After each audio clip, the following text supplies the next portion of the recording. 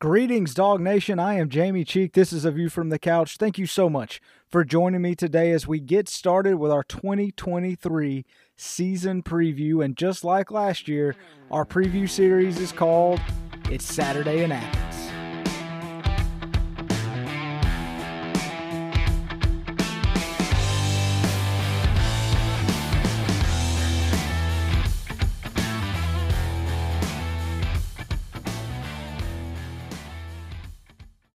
It is a great time of the year. Everything is possible as we approach the 2023 college football season. Fall practice starts this week, and our preview series of the 2023 season also starts this week. Again, thank you for joining me on the show today. I wanted to take a little bit of time here at the beginning to kind of explain my thought process for how I want to deliver the show this year. The preview show will come out every Saturday between today and the opening weekend of the season. The last show will drop on what other people are going to call week 0.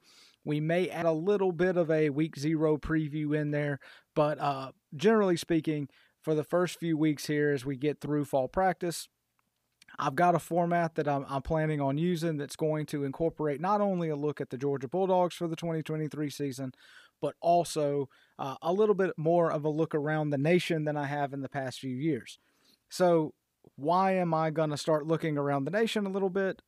Well, the answer is because, frankly, there's just not that much interesting stuff to talk about with Georgia for the first third of this season.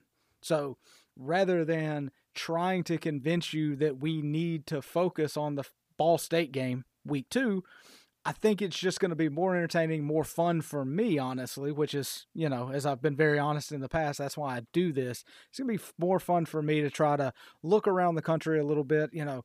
If you don't know, Georgia is going to get absolutely slaughtered in the media.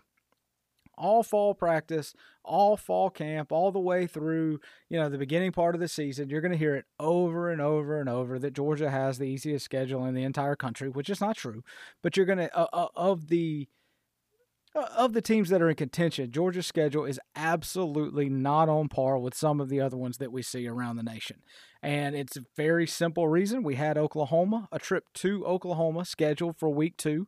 And once Oklahoma was going to join the conference, the SEC said, hey, you got to cancel that home-and-home series. And the reason you had to do that is because the first game, which was to be played this year in Norman, would have been a non-conference game, just like the schedule was supposed to, that's what the plan was. It was a non-conference home-and-home that had been scheduled. So the problem is that SEC has expanded and that Oklahoma will be a part of the conference by the time that return game was supposed to happen. I believe it was 2027, but I might be off on that. So since both parts of the home and home weren't going to be able to be completed before Oklahoma joined the conference, that series had to be canceled, which meant Georgia had to go find somebody that was willing to play them in week 2 this year. Now there's been another level of criticism about Georgia's inability to find a game. And, a lot of people have looked and said, well, they could have played this team, they could have played that team. The other team has a say in this, right? Like, you can't just say, hey, you have an open date, you're playing us now. They had to work something out. And I don't think anybody who's really being logical would have thought for a second that Kirby Smart was afraid to play anybody, especially in the second week of the season. But just the reality of how it worked out, Ball State was the team that Georgia ended up having to schedule. So it is not a very fun schedule, frankly, when you factor in that this is the last year of the SEC East. The East is down as it has been since Georgia started dominating it in 2017. So outside of, the Tennessee game, a home game with South Carolina, and a crossover game with Ole Miss, there's just not that much to really be excited about on this schedule. So all that to say, I think that's why we need to look a little bit more broadly, just so we have some content for this first couple of months, the preview show. But then the other part of this is that I really think college football as a whole is going to be extremely interesting all across the nation. For the first time in a very long time, the Southeastern Conference, the ACC, the Big 12, the Big 10, and the Pac 12 are going to be really interesting. There's a lot going on. Even today as I'm recording, getting ready for it, it looks like Colorado is going to be moving back to the Big 12. They just moved to the Pac-12 a few years ago. They're going back to the Big 12. Now, what does the Pac-12 do? And even outside of realignment, you've got the college football playoff starting next year. There's a lot of stuff going on in college football, and I just think this season in particular, because of the changes that you've had at some of the major programs, specifically at the quarterback position, it's a wide open year. So I think if you are just a Georgia fan that likes to listen to this, just give me a chance to maybe convince you that it's worth paying attention to college football as a whole this year and not just the SEC and not just Georgia. So today's show is going to be pretty straightforward. We're going to do our state of the program. And this is, I do this every year. It's usually the first show that I do. We just talk about where the dogs are, how things are going, and across the board. We'll throw some numbers at you, but we're going to talk about the good and we're going to talk about the bad. So if you don't want to hear the bad, I guess you can skip that part when we get to it in just a few minutes. And then we're going to start with our first of 5 power conference previews.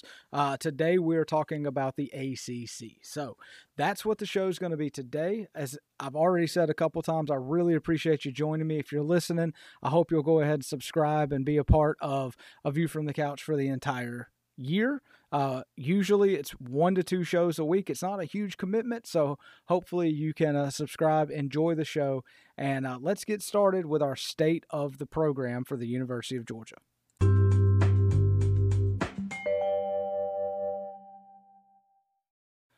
Every year when the President of the United States gives the State of the Union address, they'll figure out a way, no matter which party, no matter how things are going in the country, you figure out a way early in the speech to shoehorn in that the state of our union is strong. I feel like it's a little obvious to say, but the state of the program right now for the University of Georgia is as strong as it can be. Georgia, the program, is at the top of college football, but in a way, you've got a tale of 2 arenas in a way that of what you're dealing with on the field and off the field. We're going to start with the positive and talk about on the field. Obviously, back-to-back national championships. And at least right now, we don't do a lot of recruiting. I'm going to talk a little bit of recruiting today. Right now, the number 1 class lined up for 2024. Kirby Smart, 81-15 in 7 seasons at Georgia, 2 national titles, 2 SEC championships, 3 appearances in the college football playoff, 5 SEC Eastern Division championships. Georgia's won under Kirby the Rose Bowl, the Sugar Bowl, the Peach Bowl, the Orange Bowl. Since 2017, Kirby obviously started in 2016. Since 2017, so Kirby's second season, Georgia hasn't finished lower than 7th in the nation. The Dogs come into the 2023 season on a 17-game winning streak that dates back to that loss against Alabama, the SEC championship game in 2021. And since the start of 2021, Georgia's 29-1. The last time the Dogs lost a game in the regular season was November 7th of 2020, and that was to Florida and in Jacksonville. And since 2017, again, Kirby's second season when this kind of era kind of began, Georgia's 33-1 at home, with the only loss being that double overtime loss to South Carolina in 2019.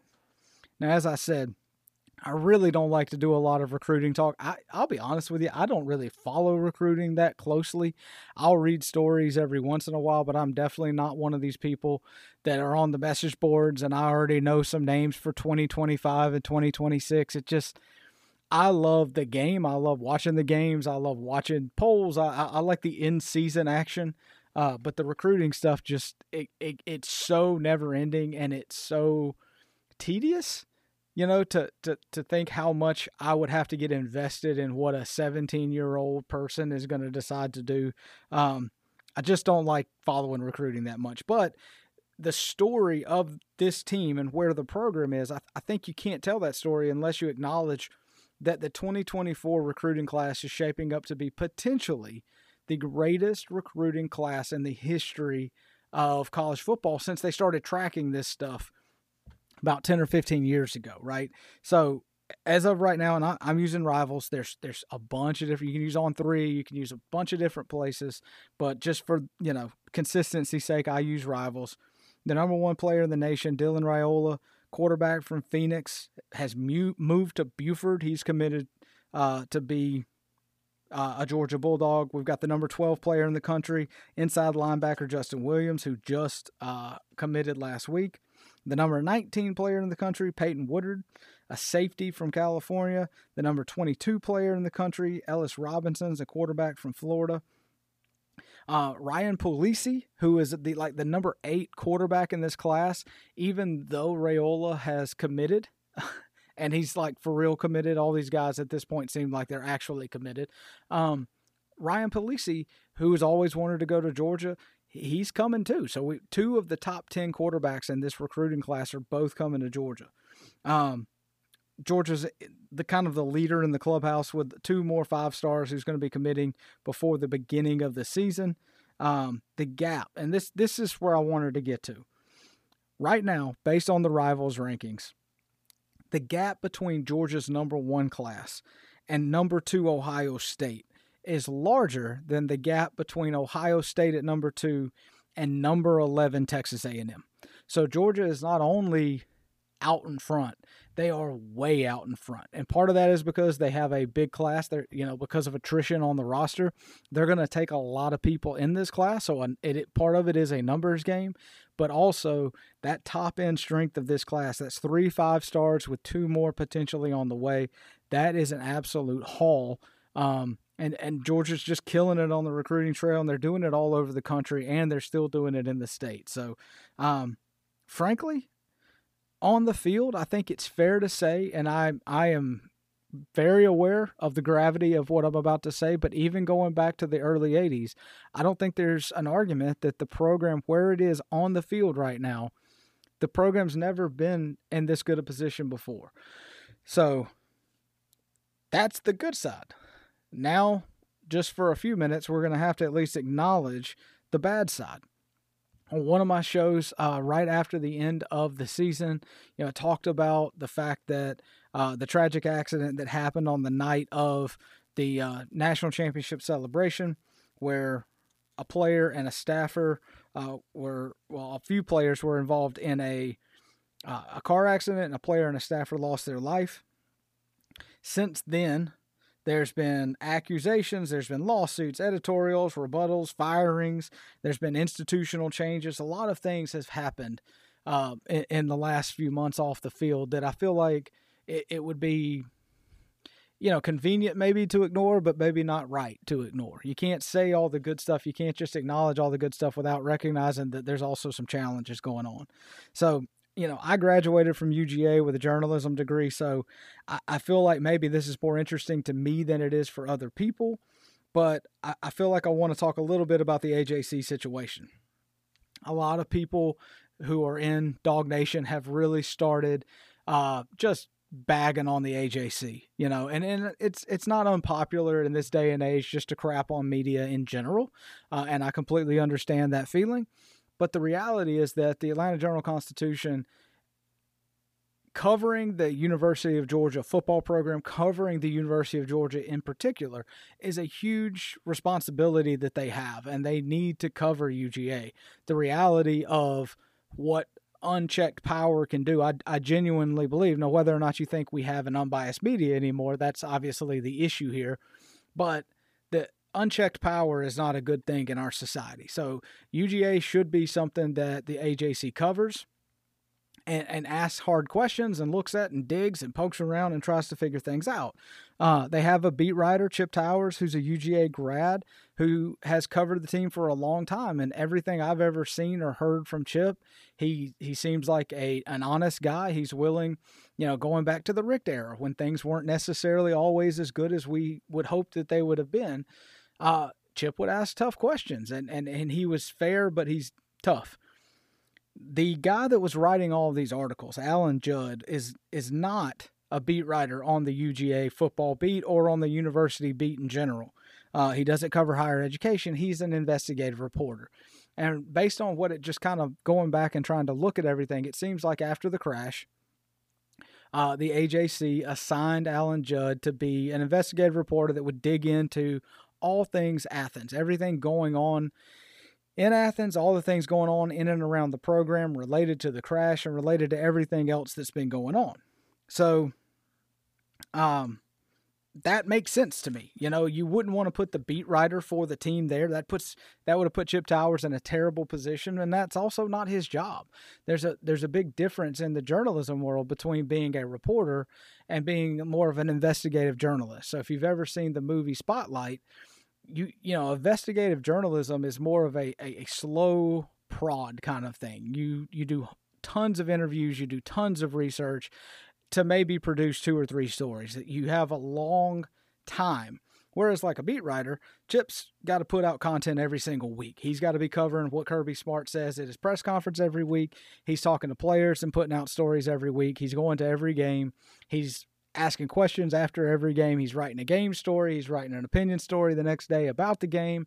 And then he starts previewing the next week on Monday. So it's just a completely different form of journalism, but it's also just a completely different assignment. So it was logical that they would find somebody else to do this particular job and dig into what's going on. Now, there are definitely parts, if you look at everything that's out there, there's parts of this that don't look good for UGA. Specifically having, people associated with the team at the crash site and kind of what seems to be running interference or obstruction between the police officers on the scene and the players that were on the scene. Now, depending on your point of view, is that somebody obstructing things that is going on, or is that somebody there supporting the players? Obviously, the university says that the individual that was there is there in a role of support. That's his job, is to be there to anytime the students need anything, he's there to help them, to advise them, to advocate for them. So that's not a good look, right? If you want to be skeptical about that, you've got somebody interceding on behalf of the players. And, the idea that Alan Judd was pushing for months was the idea of this, there's a cover-up. Everything's being covered up, right? I don't know exactly how something would be covered up when there's a story in the Banner Herald or the AJC every other week about it, but that was the context or the thought process. Now we have text messages from UGA officials that staffers were given permission to take the rental vehicles home at times. You've got, on top of all that, every other week, you've got some UGA football player getting pulled over going 100 miles an hour somewhere in the Athens-Oconee area, right? So all of these things add up to just a lot of off-the-field stuff. It reminds me back kind of the 2006, 2007. I was a student at that time. The marijuana thing went through the program, really, really big. And it seemed like every offseason you had 2 or 3 players that were going to miss 2 games or 4 games because they had gotten caught with weed. And it was just, you just kind of waited on it. And I'll be honest, it's been a couple weeks since anybody's gotten pulled over for speeding, and I just kind of checked Twitter expecting to see, okay, who's it going to be this time? Because it's not a problem that they've solved. And Kirby Smart's been very open about that. He said, I need to do better. We have to do better. And it's not something that's fixed yet, and I have to get it fixed. What happened with the AJC more recently, and why Alan Judd got fired last week, was that he stopped reporting, he stopped investigating, and he was making the facts and then fit his narrative. And I think, in general, I don't want to go on a completely different path here, but this is the problem, I think, where journalism is going, is you've got journalists who are close, they know things, or they suspect things, but they can't necessarily prove them, but they convince themselves that they're doing the world a service by insinuating, by kind of alluding, hinting, or, even without evidence, I'm going to prove my point because I know I'm right. And even if I can't prove that I'm right, I know I'm right. And if I put this out there, the truth will eventually come to light. Obviously, that is not the way that journalism is supposed to work. That's not the way truth works. And that's where Alan Judd got himself into trouble, because the last few stories he wrote were full of conjecture. And rather than informing his readers through facts, he made opinionated statements that then asked rhetorical questions and tried to lead readers to draw a negative opinion about the UGA coaches, the players, the administrators, everybody associated with the program that weren't all necessarily based on fact.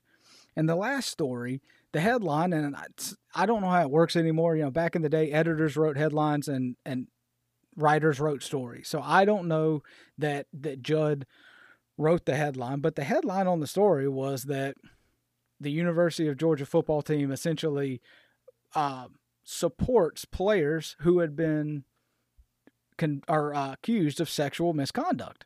And this was the point where the university kind of changed the way they were handling things. By and large, you're not going to get the university to comment on anything, good, bad, or ugly. Kirby Smart being the face of the program, you ever listen to a Kirby Smart press conference, I've always said he never lies, but he doesn't always say anything. And he won't tell you if he's concerned about something, right? Like, oh, how you feel about the offensive line? He's not going to come out and say, oh, I feel terrible about it. I don't think we're any good. But if he says something, you can take that's actually his opinion, right? Somebody asks about the offensive line, and he'll probably deflect, and he'll say, what do you think about the offensive line? He'll get kind of combative with reporters. That's what coaches seem to do now. But in this situation, the story that Judd wrote alleged that there were 11 different players that had been accused of sexual misconduct that were allowed to stay on the team and continue playing.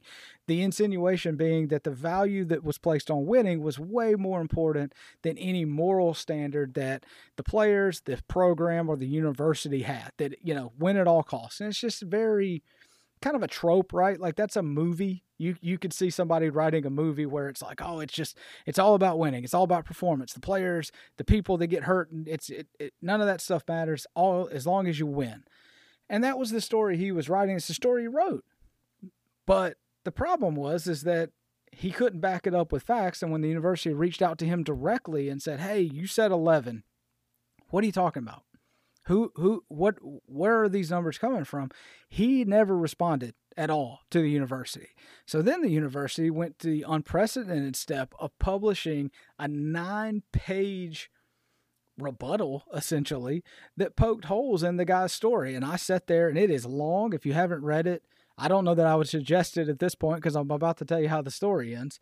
But they went point by point through that story, and they just tore it apart with facts.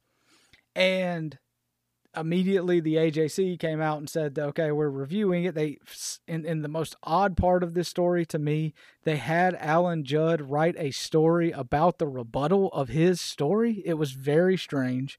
But the two big things that ended up costing Alan Judd his job was the fact that nobody can figure out where 11 came from. And it's such a weird number. I was going to say it's an odd number. It's definitely an odd number. It's also a prime number if you're a math nerd at all. But it's a strange number to pick 11 without the ability to go, I was talking about this person, this person, this person, this person, right? Like, that would just be what you would do. The story that he wrote alluded to two different players, one that never actually played after the allegations were made, and one where the allegations that were made ended up basically the Athens Clarke County Police Department said that those allegations were not substantial or substantive, and they weren't going to pursue anything. So the university and the team decided not to pursue anything with that player. All of this to say that between them saying that there was 11 players that had been allowed to continue playing, and then a quote that essentially there was an interview with one of the two players that the story talked about. Athens Clarke County police officer was doing what I think was like a 50-minute interview, and Judd took a quote from like the 26th minute and like the 39th minute and put them together in his story that in a way that made it seem like the police officer was like advising the player, and that the player's status as a player at UGA was why he was getting special treatment.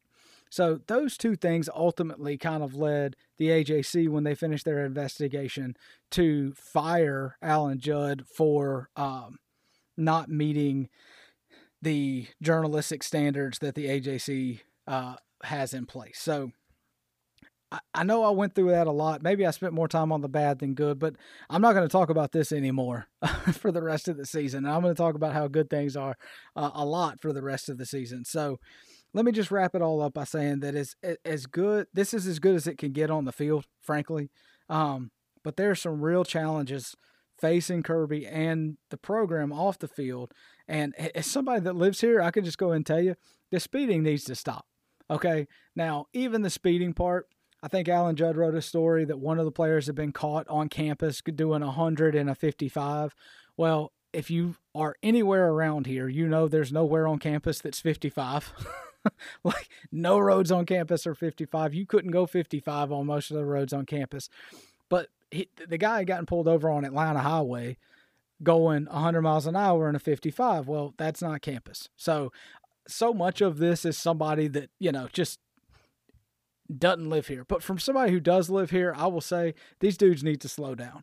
I understand they have nice cars. I understand most of them have NIL deals. They have extra cash sitting around. I also understand they're 19, 20, 21-year-old kids with really nice cars, and they're probably going to go fast. I'm sure we all went fast when we were younger, and as we've gotten older, we've slowed down. But we got to get this under control. Kirby, I would imagine with practice starting this next week, I think probably there's going to be a meeting on the first day of practice where some dirty words are said, but it's made abundantly clear to these players all sitting together in the same room that you can walk, you can't speed anymore. You can ride a bicycle, you can skip, you can saunter, you can do whatever you want, but you better slow down. I don't think Kirby's going to come out publicly and say the next person that speeds is getting kicked off the team or anything ridiculous like that, because I don't think one person's mistake, even if they're dumb and they make that mistake now, why should everybody else's previous mistakes make this next person's mistake so much worse or be treated so much worse? But as a program, they got to get this together, and they've got to solve this problem of the speeding. And you would think, given what happened back in January, it wouldn't be hard to get these guys to slow down. Speed and alcohol, but speed played a huge factor in that crash, and why that, 2 people walked away and 2 people didn't. These guys got to slow down. I know they think they're invincible, but obviously they should know better than anybody that they're not. Okay, put that behind us. We're not going to talk about that anymore. Let's pivot now, and let's talk about expectations. We talked about the state of the program. What are the expectations for 2023? We're all thinking it. You look at the schedule. We talked about the schedule earlier. The expectations for 2023 are pretty simple. Georgia should be 12-0 in the regular season, in the SEC championship game, and making the college football playoff. That should be the expectation. Win the SEC and make the playoff. That's probably going to be the expectation, I don't know, until Kirby decides he's not going to be here anymore. So what are we talking, 15, 20 years?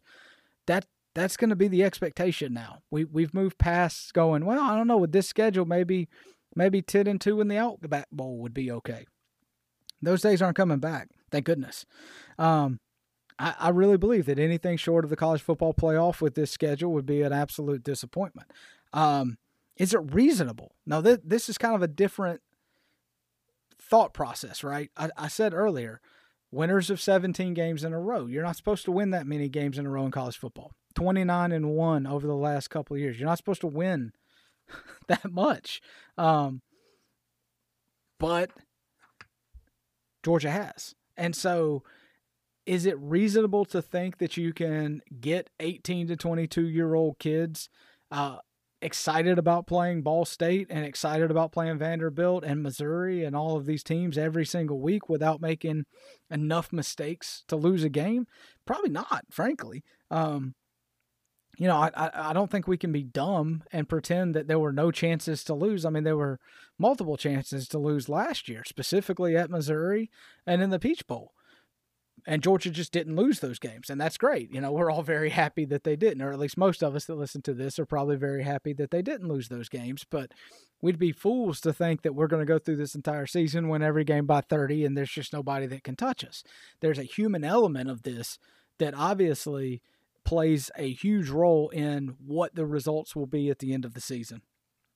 Now, The reality, though, is that if you just look at everything on the whole, not factoring in week to week injuries and other teams, preseason, that's what we're doing right now. Tell me what loss would be okay. You okay losing to South Carolina at home? You okay losing to Auburn on the road with a brand new coach and a huge lack of talent or a talent deficiency compared to Georgia? Are you okay losing in Jacksonville? What about Kentucky? Kentucky's supposed to be a lot better, even though they lost Will Levis. They're supposed to be pretty good this year. We okay losing at home to Kentucky?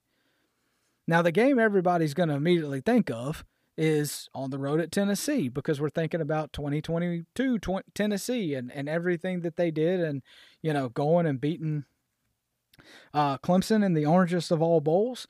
But the reality is that Tennessee overachieved last year, and that team lost a lot. Besides just losing their quarterback, lost a lot at wide receiver, lost a lot on the offensive line, and lost a lot on the defensive line. Joe Milton had a great game in that orangest of all bowls against Clemson, but I don't know that we should, pencil him in for the Heisman just yet. Obviously on paper, that game on the road at the team that finished in the top 10 last year is the one to circle, but it's a much different team. Georgia's a much different team. That game also does not happen until late November. It's the Saturday before Thanksgiving. Georgia finishes the season at Tennessee and at Tech. So it's a long time till that game happens. So we've got a long time to look forward and go, okay, what's Tennessee look like at that point? I don't think it'd be shocking for them to come in with 2 or 3 losses at that point. So we may look at that game a lot differently once we get to it than we do now. But just in general, I'm a little skeptical about Tennessee this season, because I think, and there's a few teams, we'll talk about one more here later in the show, there's a few teams that are being assumed that, they kind of took a step up last year, and then the assumption is they'll continue to take steps forward. And I don't know that you can always bank on that, because at least in college football, sometimes an overachieving team one year turns into an underachieving team the next year, but whether it's an over or underachievement is really based on our expectations, right? So, for Georgia, not making the playoff is underachieving. That wouldn't be, that's not the same for everybody. You can't look at Tennessee and say, well, if they don't make the playoff, they've underachieved. Some Tennessee fans might, but they're really dumb, so we're not going to really worry about that. A couple of things just in the wide world of college football. This is the last year for the 14 playoff. It's the last year for divisions in the SEC and the Big Ten. It's the last year before, some pretty seismic conference realignment happens with Oklahoma and Texas coming to the SEC, with USC and UCLA going to the Big Ten. This round of realignment is going to question everything we know about math. Looking at you, Big Ten, with, I think, 16 teams next year. The Southeastern Conference that almost spreads to the Pacific Ocean now. It questions math. We question geography, all for the greater dollar in college football. There's a ton of change that's happening and about to happen in college football, and in a way, the 2023 season almost seems like an afterthought before it has even happened. Everybody's looking at what's coming, and they're all thinking about 24. But Georgia has a chance to do something special this year. Georgia has a chance to do something that no team has done in college football. Not Nick Saban, not Steve Spurrier, not Urban Meyer, not those great Nebraska teams going back into the 80s, not Bear Bryant. None of those guys have ever done what Georgia has an opportunity to do this year. The last team that did it was Minnesota during the Depression. For Georgia, this season is and will continue to be about one thing, and that's the 2023 Pete. And that's what Georgia has on in front of them. Another national championship. Does it seem selfish? Yes. Does it seem implausible? Absolutely. Does it seem like something we should all get our hopes up about? Of course not. But last year was already that, right? Really, who thought after breaking the streak after 41 years, we could potentially turn around and do it in less than 365 days? this team is going to come into this season with the most talent and the best chance since Alabama in 2013 to do this. Probably the only other team that had a legitimate shot to do this other than the mid-90s Nebraska team was that 2013 Alabama team. They were undefeated, and the way that ended was probably the greatest college football play in my lifetime, at least, with the kick six. So all people are going to want to see from the first game of the season all the way through the national championship game this year. If you're not a Georgia fan, all over the country, Georgia losing is the biggest story that's out there. So it's Georgia fans versus the world right now, and we need to embrace it. We need to enjoy it. But this season's about one thing, and that's winning a third straight national championship.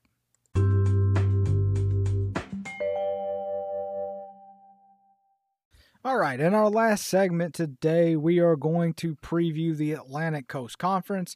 Before I get into it, just a quick word. Today's show is going to be a little bit longer than each of the other ones. We're going to keep it close to 45 minutes going forward, but had a lot to talk about, had to go ahead and get the crash stuff out of the way. So this show is going to be a little longer than the others, but if you come back next week, I won't take so much of your time up, I promise. So the ACC in 2023. So this is going to be interesting because the thing I talked about a second ago with the Big Ten and the SEC doing away with divisions, the ACC has gone ahead and done that this year. So other than the COVID season of 2020, when they temporarily added Notre Dame for that season and did away with divisions, this is the first time that we've moved away from the Atlantic and the coastal divisions, which is a good thing for me because I'll be honest with you, I've never figured out which one was which. I could never remember which teams were in which. So Atlantic and coastal, sometimes you say you barely knew them. I never knew you. So glad to see you go. When we get into the conference previews, I don't want to waste your time with a lot of teams that, frankly, I don't care about. So if I don't care about them, I know you don't care about them. So for each conference, we're going to have what I call the tiers of care. Basically, this is going to be, let's take everybody out that doesn't matter at all, and let's focus on, we're looking nationally, the teams that could contend for the conference championship.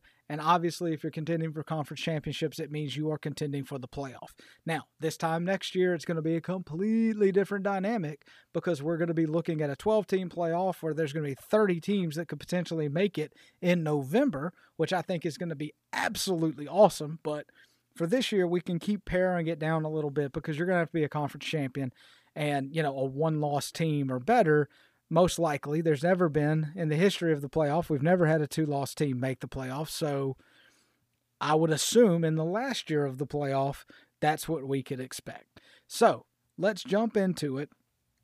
And let me tell you the teams in the ACC. This time, this one I have titled Nothing to Live For. Virginia, BC, Virginia Tech, Syracuse, nothing. Okay, now why are they different than this next one? Because the next one, they're at least good at basketball. So the next group is it basketball season yet? And the answer is not quite. Duke, Wake Forest, NC State, and Pitt. There's two teams that I think you can put in a category called New Face, New Hope? Question mark. That's Louisville with their new coach, Jeff Brom, and Tech with their new coach, Brent Key. Now, we're not going to talk about either one of those teams, but I think unlike Virginia Tech, Virginia, BC, Syracuse, and the basketball schools, I think those two teams are at least hopeful that whatever happens this year may lead to something. I got to be honest with you, as I'm starting to kind of get ready for these conference previews, I don't think there is another conference that is maybe the Big Ten.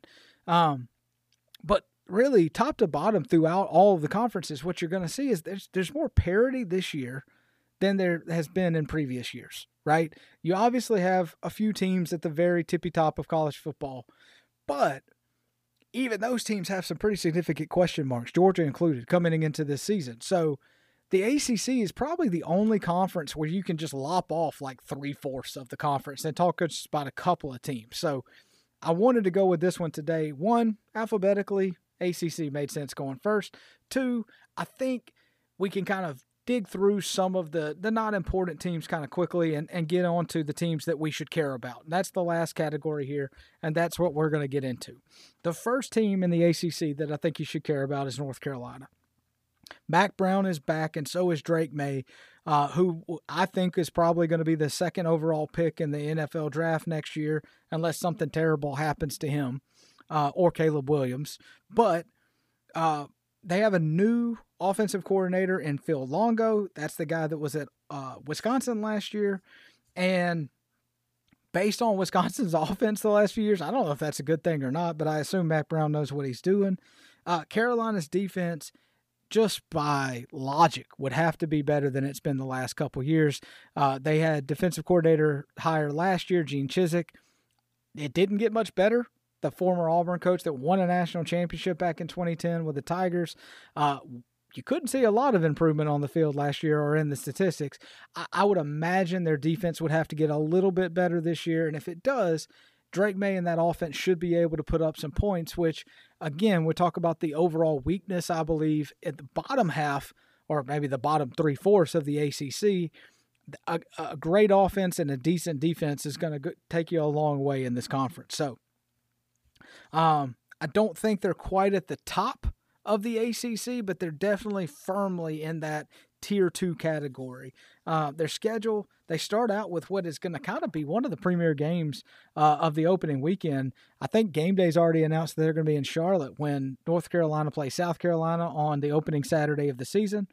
They also host right after that Minnesota and App State before beginning conference play. And so that's kind of a challenging non-conference schedule, not just for North Carolina, but for anybody to play, 2 Power 5 conference opponents and then, a group of 5 team in App State that's perennially good and has beat people before, beat some people last year, if I remember correctly. So that's a pretty challenging start to the season. They host Miami, and then they end the season with back-to-back road games at Clemson and at NC State. When you look at their schedule, just because of the difficulty of starting with South Carolina, who I'm pretty high on going into the season, it kind of feels like an 8-4, kind of 9-3 schedule. But if they upset South Carolina on that opening weekend, 10-2 is definitely on the table for this team, and maybe even 11-1 if they can upset. If they can navigate the schedule. I guess they could go 11-1, lose to Clemson, and they wouldn't have to upset anybody other than South Carolina. But I just think from what we've seen out of North Carolina the last couple of years, the consistency has been the problem. Very much like Texas A&M in the SEC. North Carolina, 1 week at their best, they can beat anybody. The next week at their worst, they could absolutely lose to just about anybody. They did that last year. They played Notre Dame really well, and then they turned around and lost to teams they shouldn't have been losing to. So that is the first team in the ACC that you need to care about. To me, North Carolina, probably not a CFP contender, but definitely could have the kind of season that could be knocking on the door of the New Year's Six. The second team you need to care about is Miami. Now, to me, the reason you need to care about Miami is a little bit different than North Carolina. You got to care about Miami because Mario Cristobal in his second season, you got to be on alert for that second-year bump, right? We've talked about it in the past with various different coaches and teams. It seems like the biggest increase that you see in a team's year 1 to year 2. We saw it at Georgia, saw it at Alabama back in the day with Nick Saban, saw it last year with Tennessee. So that second-year bump, will we see Cristobal really turn it around and do something special at Miami this year? Frankly, he's got Tyler Van Dyke back at quarterback. I think that's a good thing. There were times last year where that was a good thing. Then there were other times where it didn't really seem like it was a good thing. But the overall talent level at Miami has been increased. I don't know that they have the guys at this point, right? I just don't think that there's enough depth in the roster to be able week in and week out in the ACC to not have those games where you're just like, how in the world did we think this team was good? And then they kind of like what I was talking about with North Carolina, just not able to be consistent. So I think it's probably, maybe we see an increase this year for Miami, but I think probably next year would be the first year that you could really point to Miami being a true contender for the ACC championship. Now, their schedule is very interesting. They're at A&M week 2, which has already been announced as a 3:30 game. So that means A&M and Miami is going to lead into the biggest game, non-conference game of the season, and that's Texas and Alabama week 2. But the schedule is tough. They go at USC, then home to Clemson in mid-October, back-to-back weeks. And then to start November, they're at NC State and then at Florida State back-to-back weeks. Those 4 games are obviously going to define the season, and they happen within a 5-week span for Miami. So they're gonna have that early test against A&M that really probably won't have any kind of bearing on their overall season, but once they get into the meat of that ACC play, if they can go 2-2 in those 4 games, then you could be looking at a 9-3 kind of season.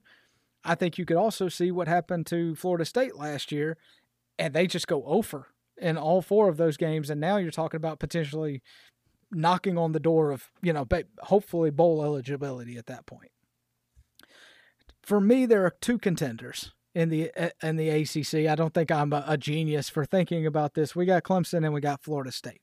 Let's start with Clemson. The defense will be great as it usually is, and there is a ton of optimism, and I think there should be a ton of optimism about first-year offensive coordinator Garrett Riley. Garrett Riley, Lincoln Riley's younger brother, who just led TCU last year, that Max Duggan team, all the way to the national championship game. Dynamic on offense, obviously not during the national championship game, but every other game they played last year.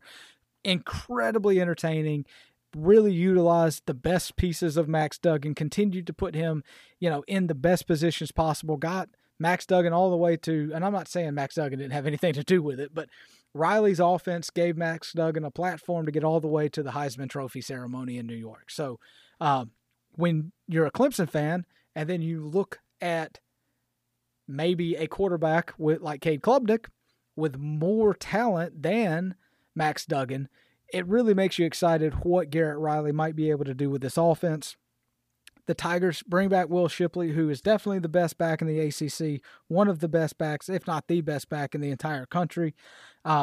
It's all going to be about Riley integrating his offense, right? So if he can get the offense in and they click early, then this could be a very special season for Clemson. If there are some growing pains in year 1, you've got a first-year starter, really. I know by the end of last year, Klubnik was the guy. But you've got a young quarterback, you've got a new coordinator. There's a reason to be a little bit skeptical about how quickly that may gel and come together. But if it does, Clemson's ceiling, to me, is higher than every other team in the ACC. Their schedule really sets up nicely for them. The first 3 games of the season are basically just dress rehearsals for the showdown against Florida State in Death Valley. That game's on September 23rd. Outside of that, there's a 3-week stretch in the middle of the season where they go at Miami, at NC State, and then come home to Death Valley to play Notre Dame. That's kind of the toughest stretch of the season. To me, it seems like that road trip that I just talked about will kind of decide the at Miami, at NC State. If they can win those 2 games, I don't see how they're not in the ACC title game. Remember, no divisions this year, so the 2 teams with the 2 best records will play, even if they played in the regular season, and that's exactly what I expect to happen. So the NC State and Miami games are going to me, be the determining factor on whether or not Clemson's in the ACC championship game on December 2nd. Whether or not Clemson is in the national championship picture at the end of this season is going to depend, I think, more on the game at the last 2 games of the season, where they play at home versus UNC and go on the road to play South Carolina, who upset them last year. So that's Clemson, in a nutshell there. Moving to Florida State, this is really the first time since 2014 that Florida State has had any sort of expectations coming into the season. And those expectations are based on that 10-win season from 2022. But when you dig into the season last year, it's weird. I don't know if you've looked at it. If you go look at it, it just looks weird. It even looks weird on the screen when you pull it up. And you're like, oh, they won a lot of games. What the crap happened in the middle of this season? Oh, they won a lot of games. Florida State lost 3 games last year, but they lost 3 straight games in October to start the month, and then went on a winning streak the rest of the year. They beat eventual SEC West champion LSU on the opening weekend. in a crazy game that ended with I think it was a block extra point, giving Florida State the 1-point win in the Superdome last year. And then they ended the season beating Oklahoma in what was a pretty entertaining bowl game. And in between, they beat no ranked teams and lost to the 3 ranked teams that they played. So it was just a weird year. And that weird year is the entire basis of what we expect in 2023. Well, you didn't beat any ranked teams in 2022. So maybe you expect you could do that, maybe. But it's a long jump from beating no ranked teams one year to going into Death Valley and beating Clemson, and which I assume will be a nationally televised game day is their primetime game on September 23rd. So I don't know. They opened the season again against LSU. This time the game's in Orlando instead of New Orleans. If they manage to win that game, the pressure on this team, the expectations are going to be for a college football playoff appearance. Because LSU, despite what the media voted at SEC Media Days last week, I think LSU should be the favorite to win the West based on what they're bringing back compared to what Alabama's bringing back. So you've got LSU, the favorite in the West, or one of the 2 best teams in the West is for sure potential national championship contender. If Florida State comes out and beats them the first week of the season, just watch out, because by the time you get to that Clemson game in Death Valley, you could have a Florida State team that's ranked in the top 5. I have no idea where they're going to rank Clemson. If it's me, they're definitely a top 10 team. So you're talking about a top 10 matchup in week 4. Which would be awesome. After that, after they play Clemson, the schedule does not look difficult at all. They host Miami, and they finish the season on the road at Florida. That's a Florida team that I don't think has a whole lot of expectations, but by the end of the year, maybe they figure something out. So maybe that game ends up being a little bit more difficult than it would appear to be on paper. But everything for Florida State boils down to this. If you beat Clemson, then you're in the ACC title game. If you lose to Clemson, you still may be in the ACC title game. If you beat LSU and Clemson, then you're a national championship contender. That's where it all falls. I mean, it in a way, it should be a maybe if you count the Miami game because of the rivalry game, it's a 3-game season for Florida State. That's assuming a lot. And I got to be honest with you, it scares me a little bit to even think that a team that has been so inconsistent over the past decade, just to assume 9 wins is kind of a lot, right? So I'm a little hesitant. I think, it would not shock me if Florida State manages to be this year's Texas A&M, a team that starts out really highly rated to start the season, and then it just, for whatever reason, doesn't work. Jordan Travis, the quarterback for Florida State, very good. I don't think he's as good as everybody else thinks he is, but we'll see. That everybody that grew up in, or has like fond memories of the 90s wants Florida State back, because you went 10 years there where they didn't finish out of the top 3. I mean, they were the team of the 90s. And I think for a lot of people, college football is all about nostalgia. And looking back to a time when Florida State was one of the best teams in the country, I think people are very eager for those things to happen again. I think that's happening with USC right now. I think we see it happening. Or we've seen it happen with Michigan.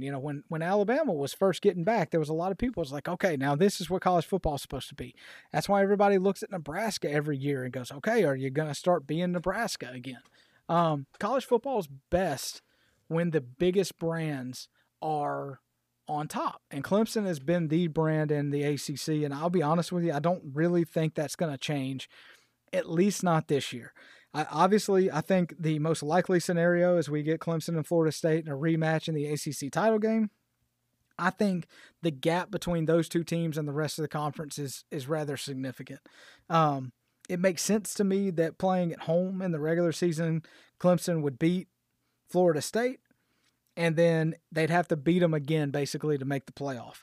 It was kind of the opposite thing that happened in the 2020 season when you had Clemson lose in the regular season to Notre Dame and turn around and beat them in the ACC championship game and make the playoff. In that situation, I guess both of them made the playoff in 2020. But it's pretty close for me between these two teams. I'll go with the history. I'll go with the pedigree of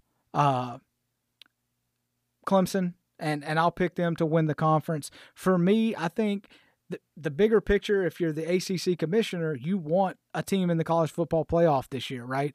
And after last year not getting one for the first time, maybe ever, I'm doing this off the top of my head, maybe not ever.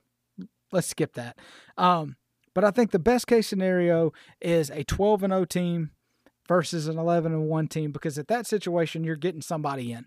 So if, one way or another, whoever wins in the regular season runs the table between Clemson and Florida State. They're 12-0, and the loser only loses that game.